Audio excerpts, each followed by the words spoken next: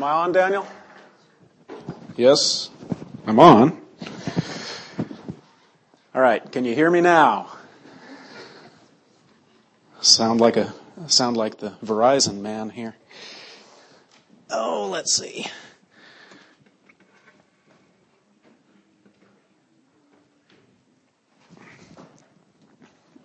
All right. Morning. Good morning. It is that time of day, isn't it? Well, I was talking with a few people before the service, and this sermon, it didn't quite come together the way that I wanted it to. Well, basically, I know my passage, but I'm not exactly sure why I'm presenting to you the passage that I am today. It's easy if you have a theme that you want to go with for your message, or you know what you're supposed to be presenting. Well, today, this is a passage that stood out to me, but I'm not sure exactly why it's going to be impactful to you today. And so, I hope as we go through this passage that God is going to take His Word and He's going to work into your lives, and that He is going to show you through the example of Israel something that you can apply to your lives today. Before we start, let's pause for a word of prayer, because I want God to speak through me today. Father, I thank you so much for the opportunity that we have to look at your word together, and that you speak to us through these ancient words that we have from literally thousands of years ago, Lord, and that they are still just as true and just as impactful today as they were when they were written.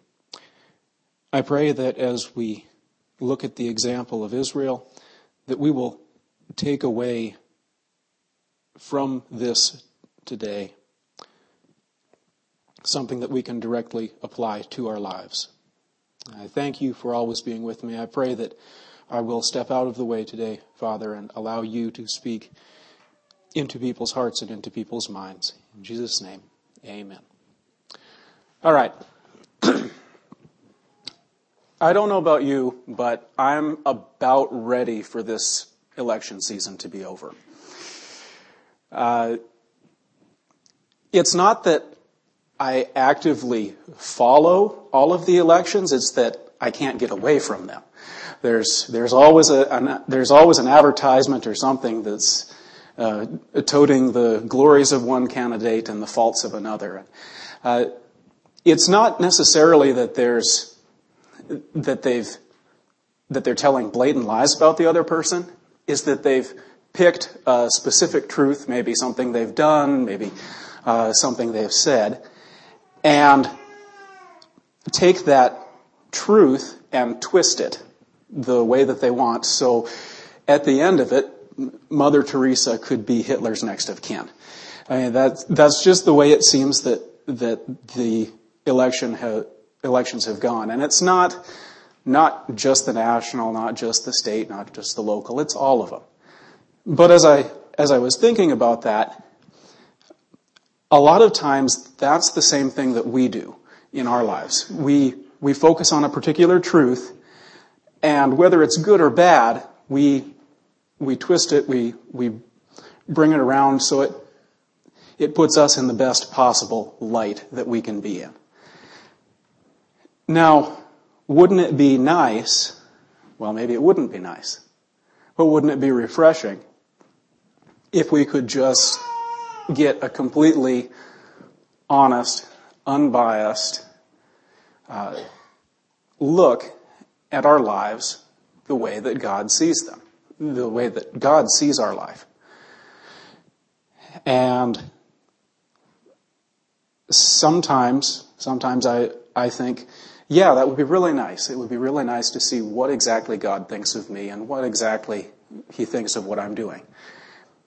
And then I start thinking about it, and I say, well, maybe that could wait till next week. We're looking at Ezekiel chapter 34. If you have your Bibles, please turn there.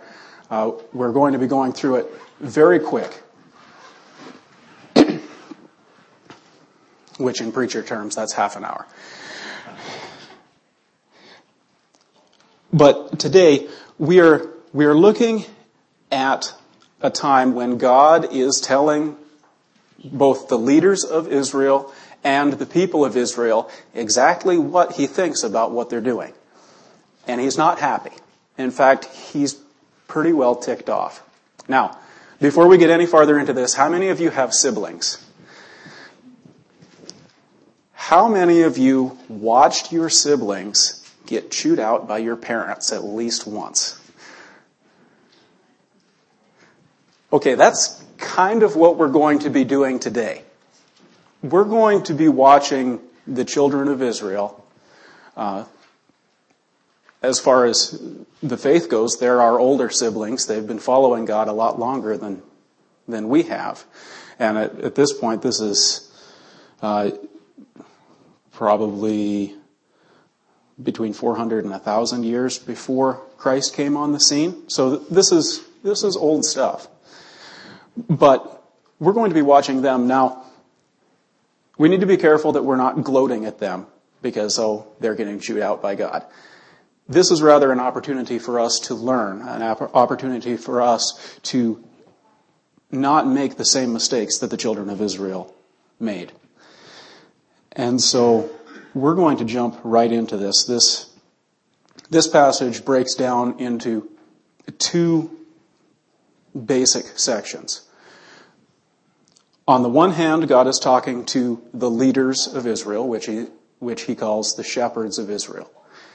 He's talking directly to those who are in the positions of leadership. And then in the last half, he's going to be talking to the flock in general.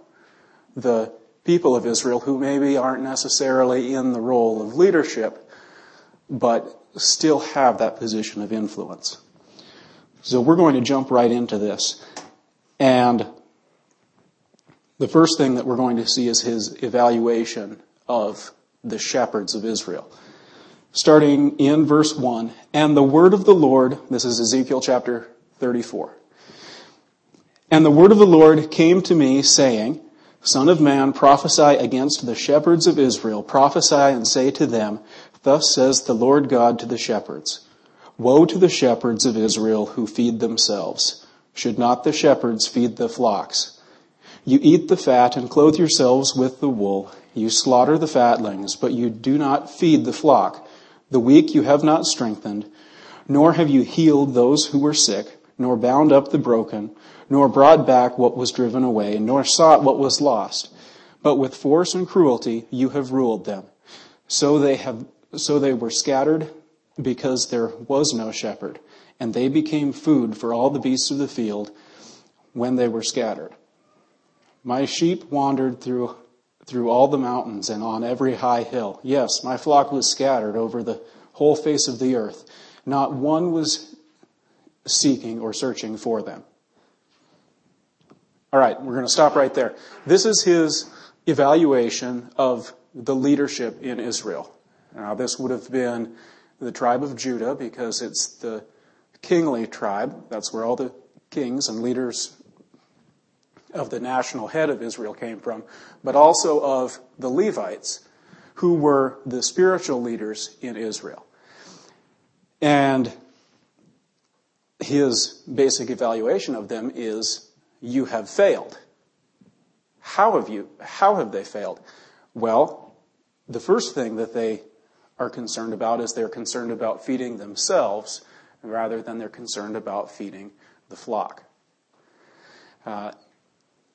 Now, as I was looking at this passage, there's a lot of ways that we can apply this. Because my first obvious thought was as the church. Those who are in leadership in the church have a definite position, they have a responsibility to the flock of God. In fact, when Jesus was reinstating Peter, after Peter had denied him 3 times, Peter, do you love me? Feed my sheep. Peter, do you love me? Feed my lambs. Peter, do you love me? Shepherd my flock. There's a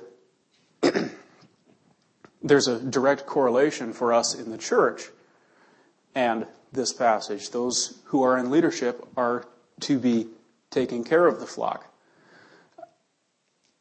even to their own hurt. But maybe this is too general, maybe this is too abstract. Let's think of it in a smaller setting.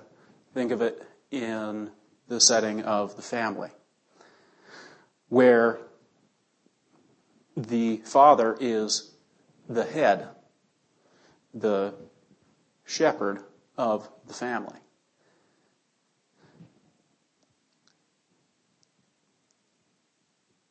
There's going to be problems if the father's only looking out for his own interests and not for the interests of the family. And so we can learn from this. So the first thing that God wasn't impressed with was the shepherds were looking out for their own interests, not the interests of the flock.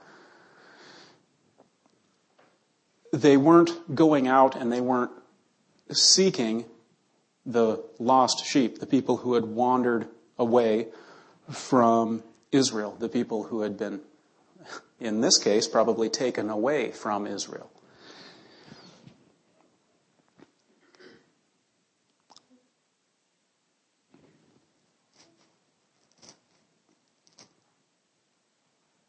Now remember, we're not looking at this to beat up on the nation of Israel, on the children of Israel. But rather, let's look at this. How can we not make the same mistakes that they did? Well, let's look at the next section. Because this is where God is passing judgment on the shepherds. Starting in verse 7, "Therefore you shepherds, hear the word of the Lord, as I live, says the Lord. Surely because my flock became a prey, and my flock became food for every beast of the field, because there was no shepherd, nor did my shepherds search for my flock, but the shepherds fed themselves, and did not feed my flock. Therefore, O shepherds, hear the word of the Lord. Thus says the Lord, behold, I am against the shepherds, and I will require my flock at their hand. I will cause them to cease feeding the sheep, and the shepherds shall be fed themselves no more. For I will deliver my flock from their mouths, that they may no longer be food for them." So, this is God's first response. He's dealing with the shepherds. He's dealing with those in the positions of leadership, in those who are supposed to be looking out for the people, and saying, okay, you're not doing your job. You're not doing what I told you to do.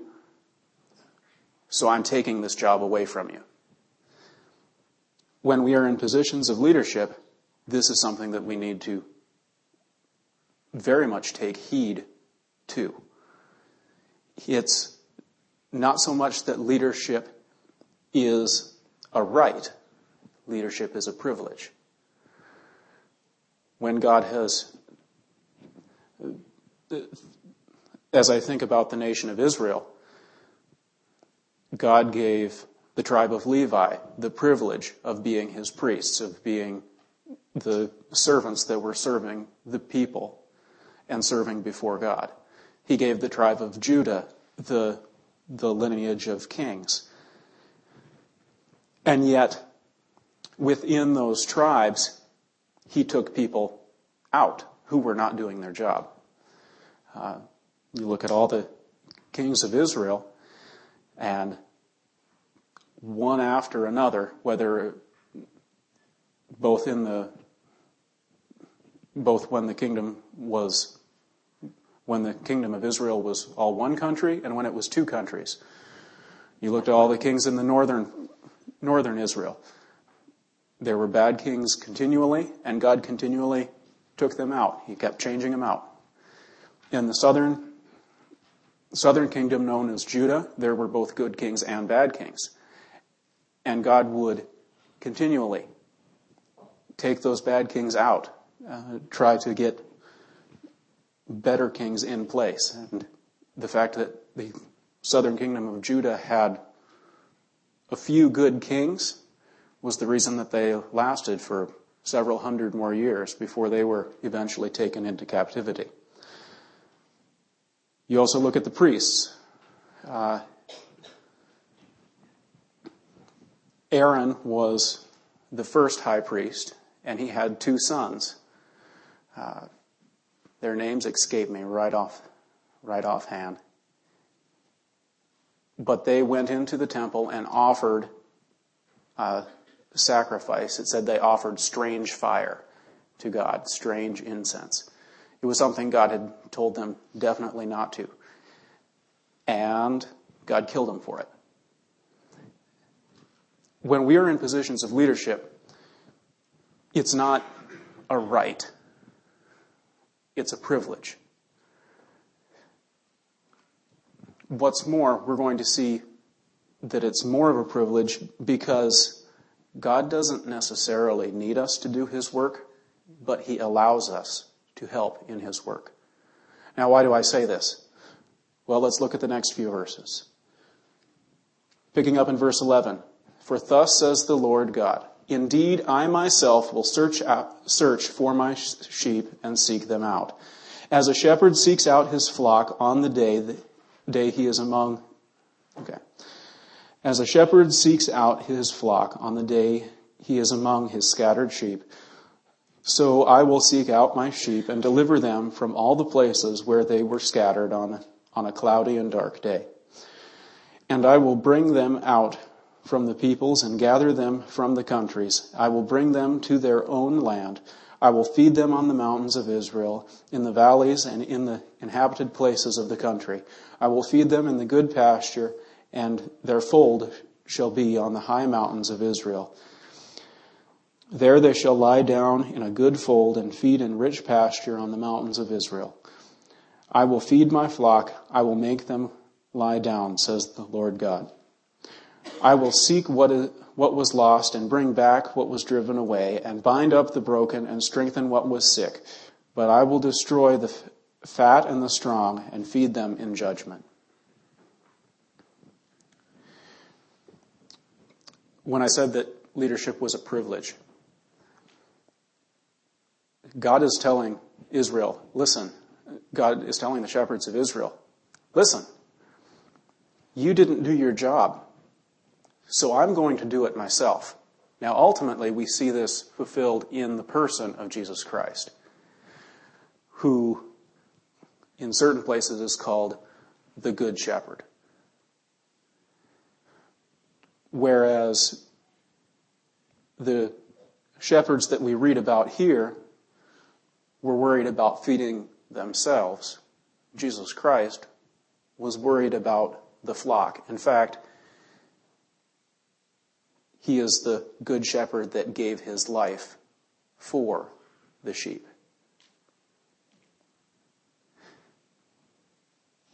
That's quite a difference there, don't you think?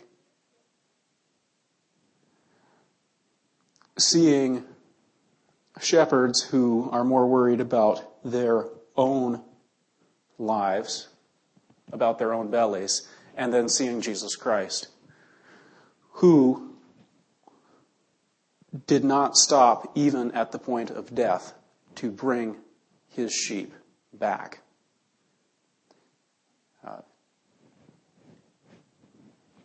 Now you can look at it however you want.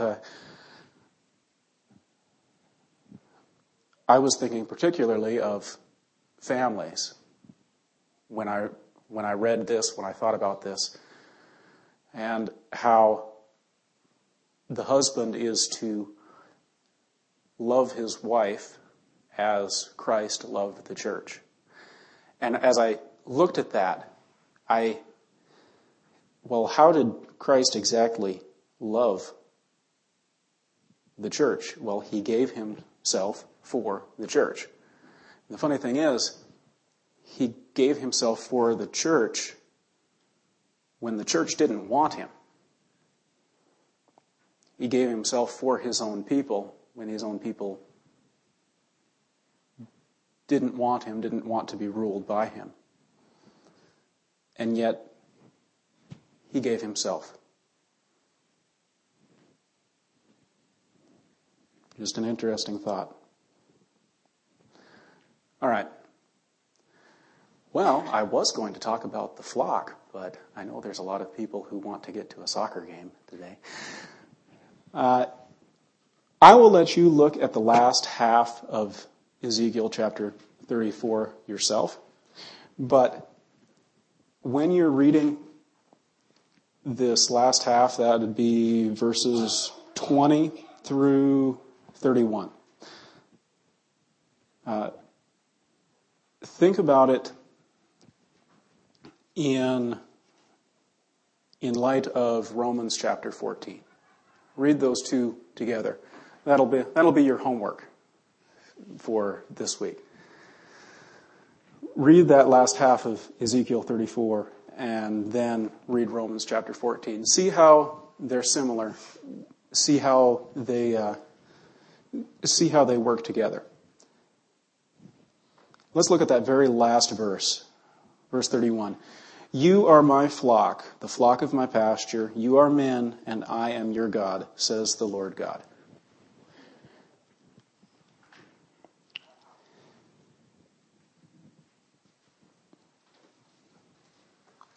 We've just looked at some of the ways that Israel failed. We've looked at the failure of their shepherds and God having to say, okay, you messed this up so much that I'm going to come and do it myself.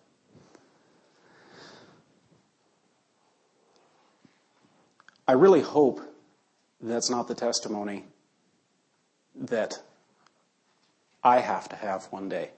That God says, you're running, you ran so far in the opposite direction that I've had to come after you and I've had to drag you back.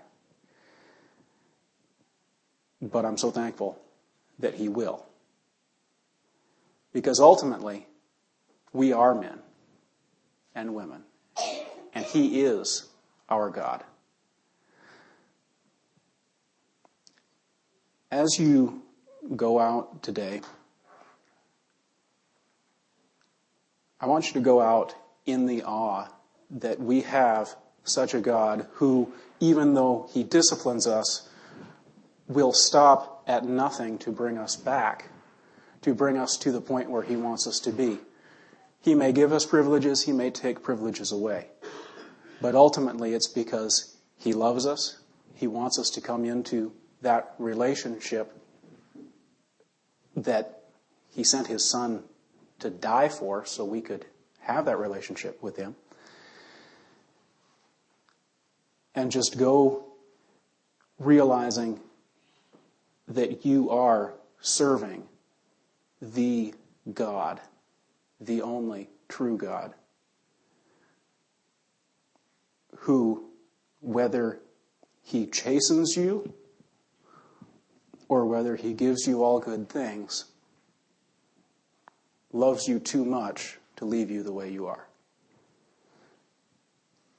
Brooke, will you come up and probably have time for one more song?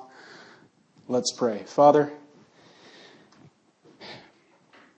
thank you again for your word. Thank you that you are that good shepherd that pursues us when we run. You are that good shepherd who gives us privileges and takes privileges away. And you are that good shepherd that loves us so much that even though we fail, even though we mess up, you will continue to come after us, to pursue us, and bring us back. And I thank you that you continue to do that. And Father, I pray that we will be a good flock, and we will be submissive to you, Father. In Jesus' name, amen.